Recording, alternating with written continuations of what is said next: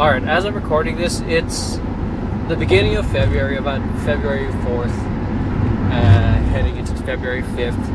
And some of the things I'm seeing on social media are some people already declaring that 2018 is a shitty year. And that's what blows my mind, because the game has just begun. It's like, playing basketball. Within the first minute of the quarter, and you're down 5-6 points, and already throwing in the towel and wanting to be benched and giving up. It's too early. 2017, I had a really rough start of the year, going from engaged to not engaged and trying to figure out that whole situation in my life, and going through some very short bout of depression. But I was determined to not let that dictate the rest of my year.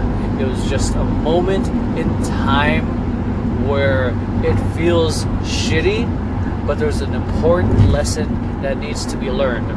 And I believe if we ignore that lesson and focus on the emotional feeling shitty, then we miss the point of what we're going through, and then we're doomed to experience it again. So if you're having a shitty start to the year, then just realize it's feedback. It's ephemeral.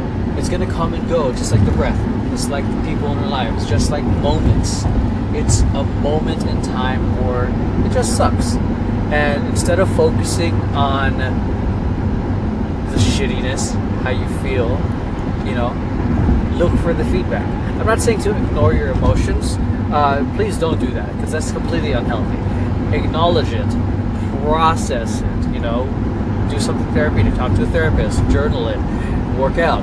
Find a way to process those emotions, so that way you can start digging through it to find the nuggets that are going to help you move the needle forward in your life.